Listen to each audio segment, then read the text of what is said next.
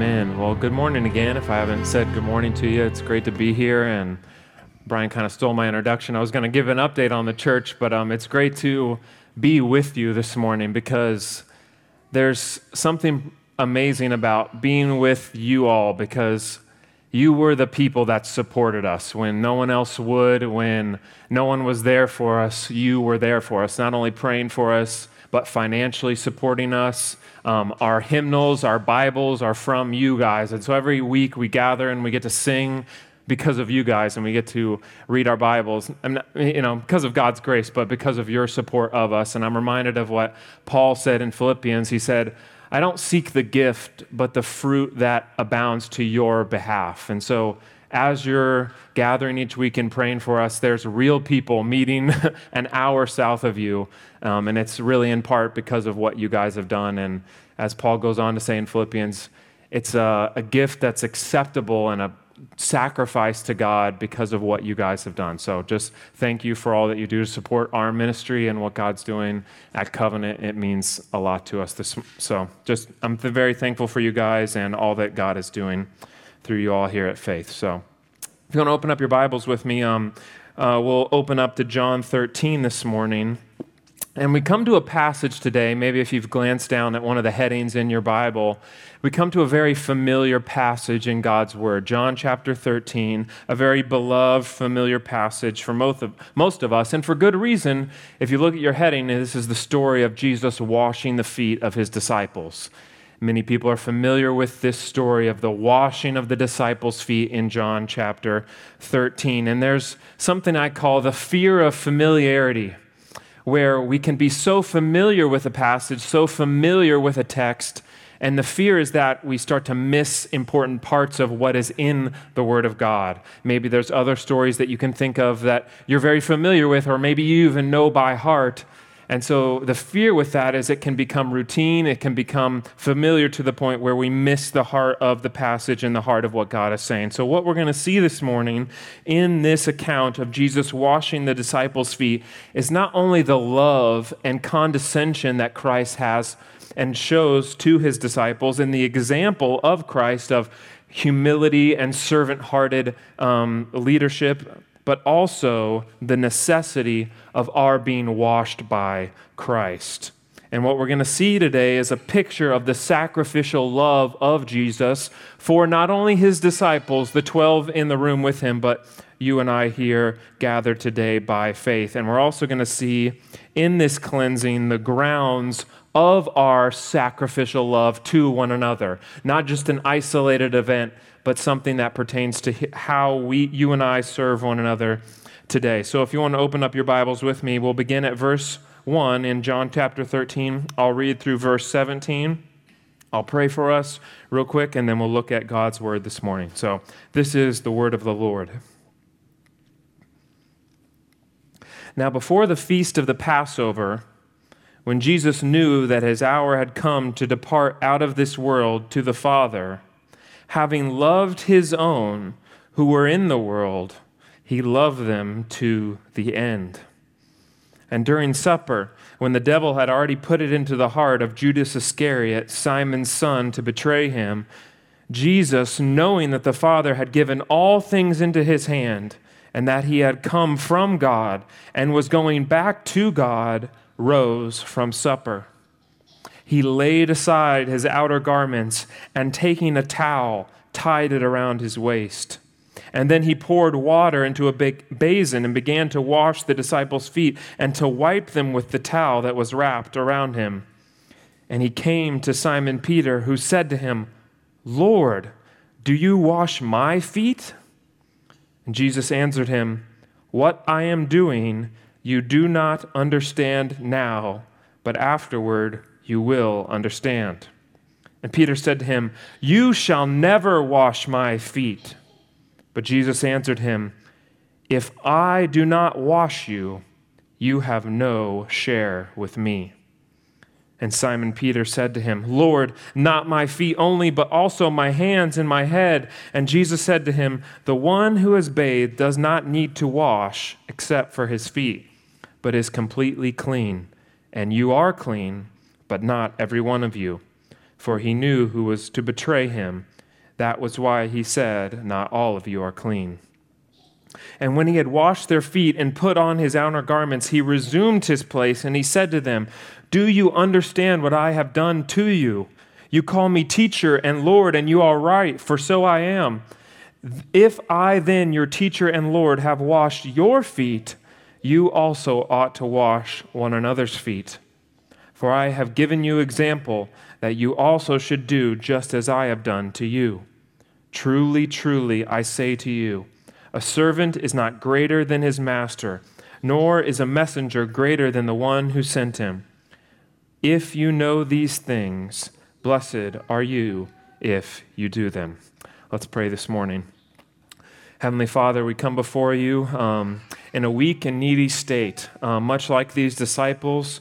With our own stains and filthiness, we come before you. We are weak. We're in great need this morning, and we ask that you would, by the power of your Spirit, you would open the eyes of our hearts, that you would cause us to see the truths of your word, cause us to see what Christ has done for us in washing and cleansing us, and that this morning we would live in light of that washing, in light of that cleansing and purification that you have brought only by Christ, and that we would love and serve one another out of a heart of gratitude and thankfulness for all that you have done for us. So this morning, we ask and pray that you would do this by your Spirit, that you would help us to see what Christ has done for us, and that you would strengthen us by your grace and mercy.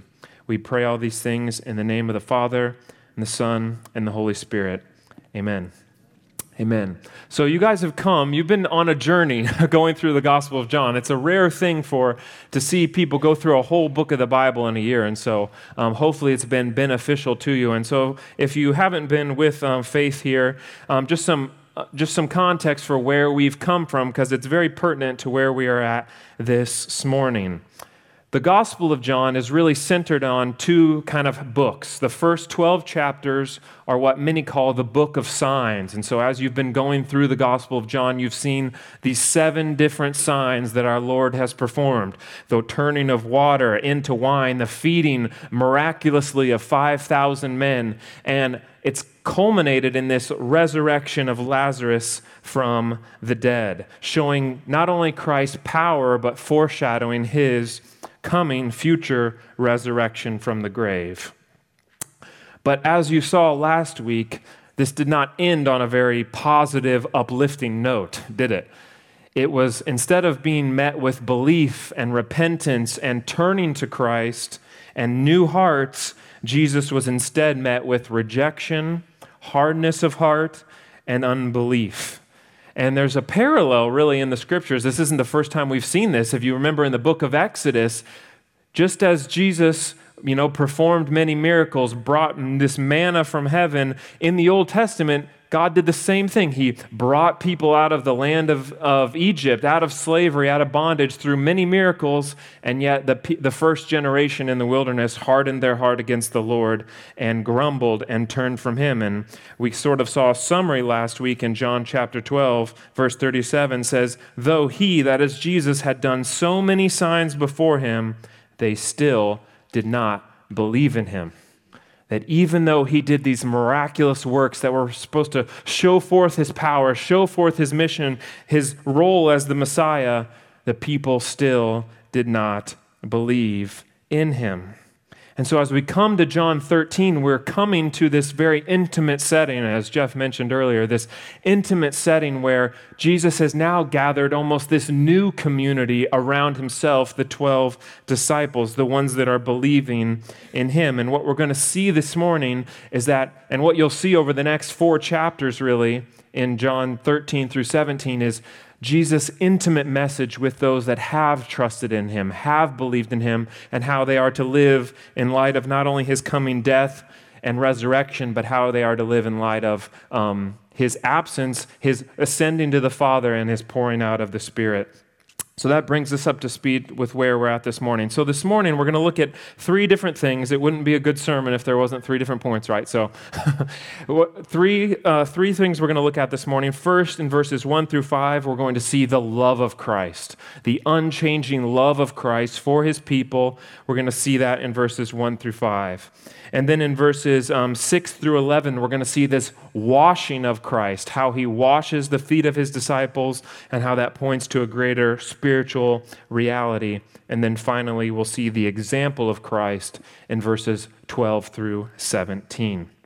So first, let's look at the love of Christ. So as we've said, we've seen the 12 in the upper room. They are there on the night that Jesus is about to be betrayed. And we see that foreshadowed in our text this morning. They're in the upper room. John tells us his hour has come. The whole Gospel of John has been building to this point. His hour had not yet come. They try to arrest him. They try to stone him. His hour has not come. And we see in John 13 that his hour has come to depart out of this world to the Father. And even though he will be betrayed by one of the 12, we see here this profound love that Christ has for his people. And we see that even in the first verse. It says, having loved his own who were in the world, he loved them to the end. He loved his own to the end. And this is talking about the 11 disciples and by implication, all those that have faith in him. And this should remind us of John chapter 1. If you remember in the prologue to John, if you have your Bibles, you could turn there if you wanted. John chapter 1, we see this similar language come up of his own, but it's used in a different way. And I think John is tying these things together, trying to show us that there's a change that has taken place.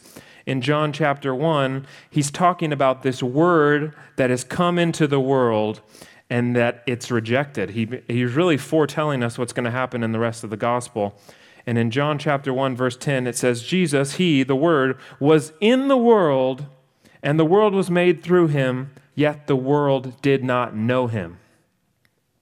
He came to his own, speaking about the Jews, and his own people did not receive him.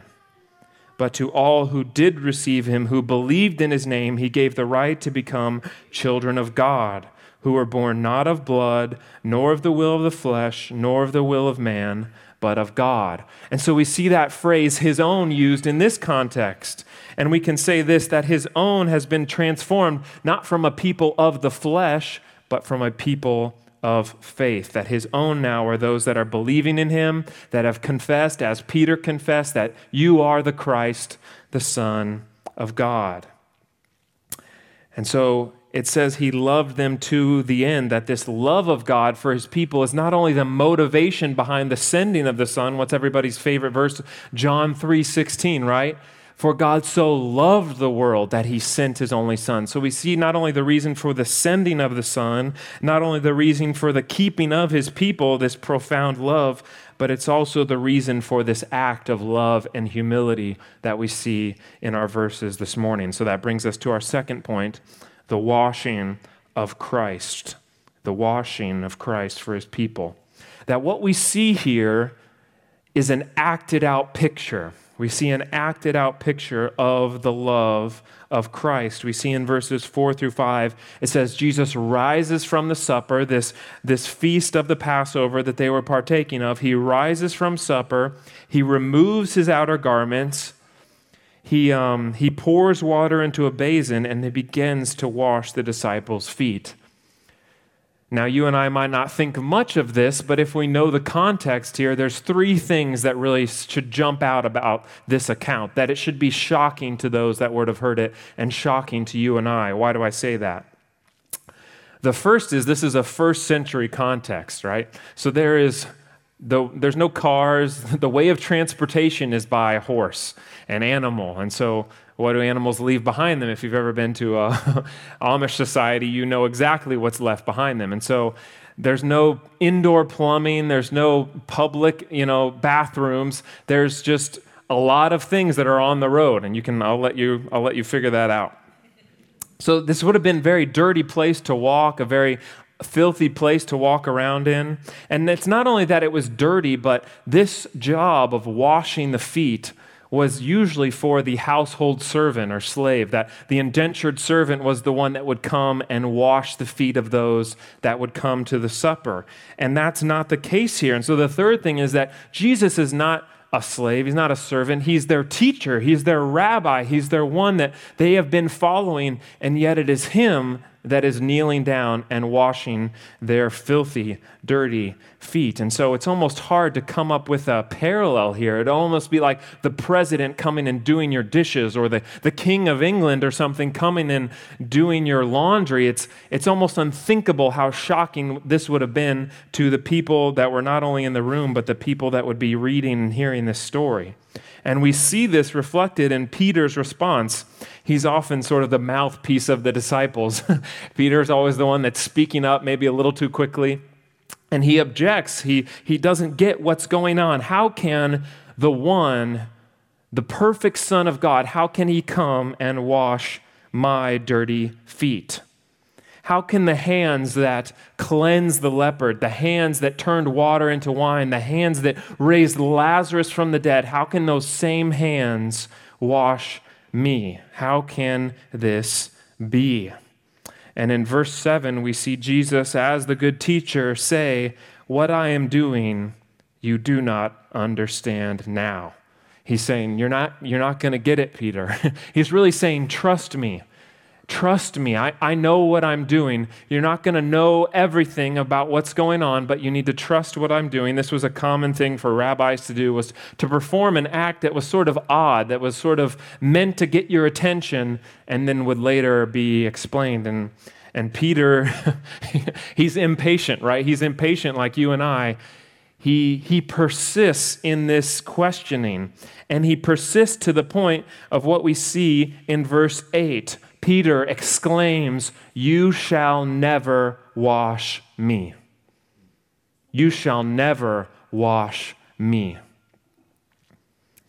Why does Peter say this? Why does he do this? He's indignant. He says, this is a line too far. You will never wash me. I'm too dirty. I'm too filthy. You are the teacher. I am the student. You are the Savior. I'm the sinner. You're not going to wash my feet.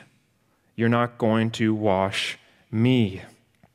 And I think you and I can identify with this when we think about ourselves and our relationship to Christ, that oftentimes in our sin we can feel that way. We can feel too dirty, too filthy, and we can say, similar to what Peter said, there's no way you could wash me. There's no way you could see what I've done, the sin that I've committed. There's no way you could see that and cleanse me and wash me.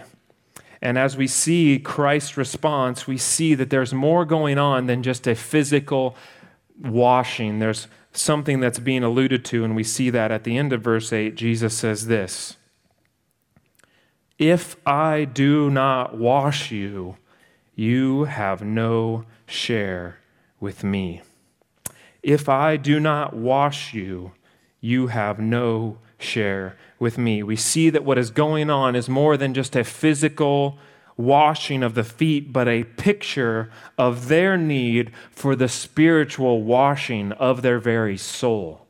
That what Jesus is alluding to is not just the physical washing of their feet. He's not just saying, if you don't let me wash your feet, you're not going to be saved. He's saying, if I don't wash you spiritually, there's no hope for you. This is an acted out picture of their need and our need to be washed by Christ. Jesus is saying there's no other way to be cleansed. There's no other way that you're going to be made right with me apart from this washing that I have. If I do not wash you, you have no part for me. This is the whole reason I came, Peter. You're not understanding.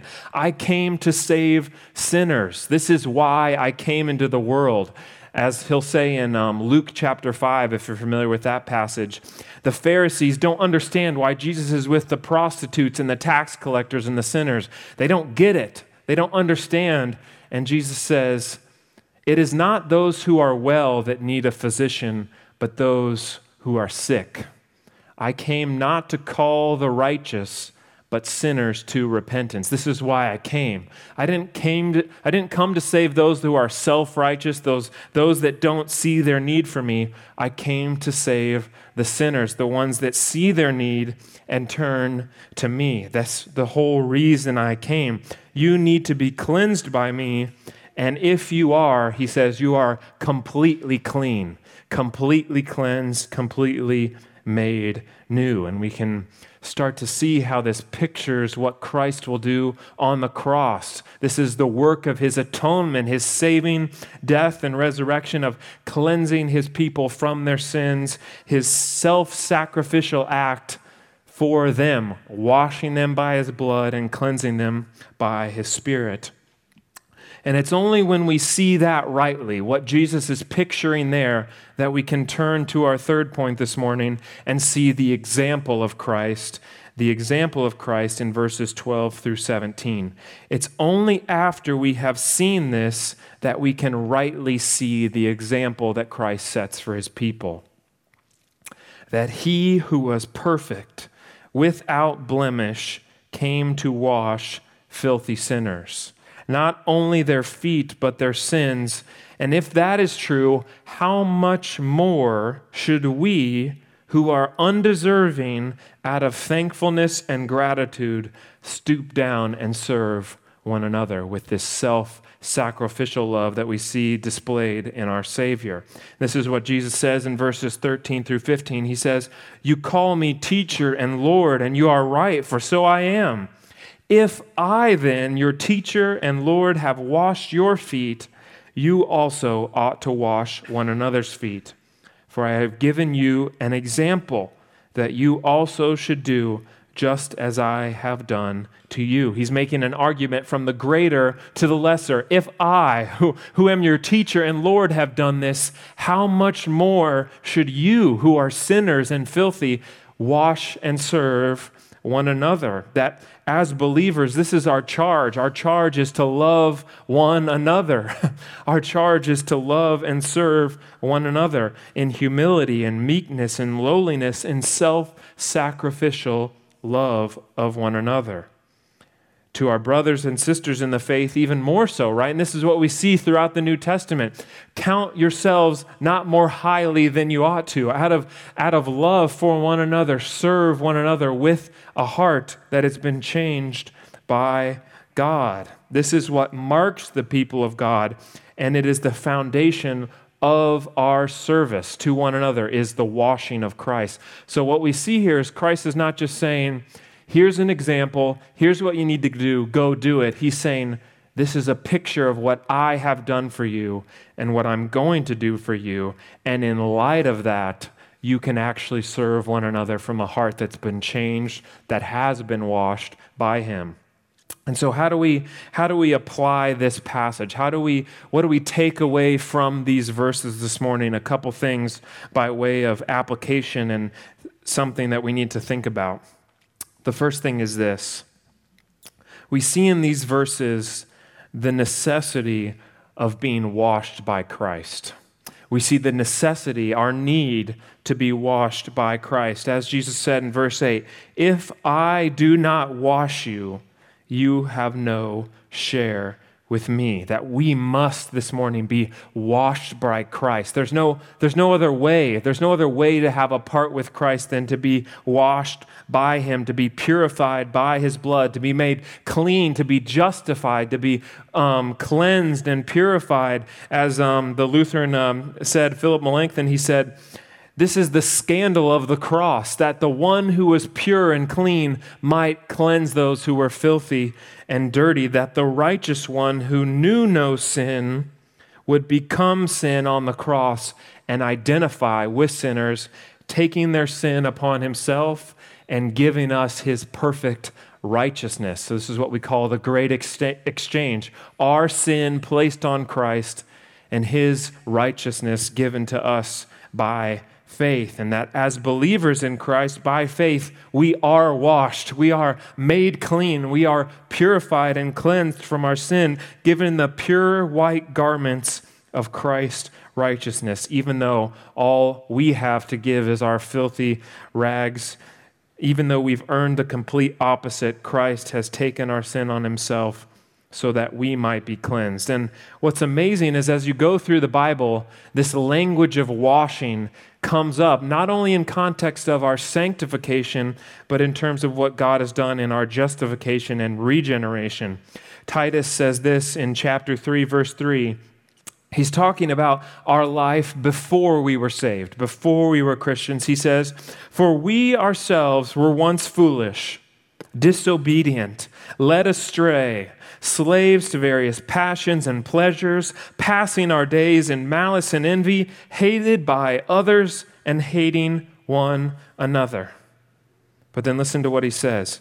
"But when the goodness and loving kindness of God our Savior appeared, he saved us, not because of works done by us in righteousness, but according to his own mercy, by the washing of regeneration and the renewal of the Holy Spirit, whom he poured out on us richly through Jesus Christ our Savior, so that being justified by his grace, we might become heirs according to the hope of eternal life." That this is what God has done. He has washed us by his word and spirit, purified us, cleansed us, made us new. And then, like Jesus said, if you have been washed by me, you are completely clean.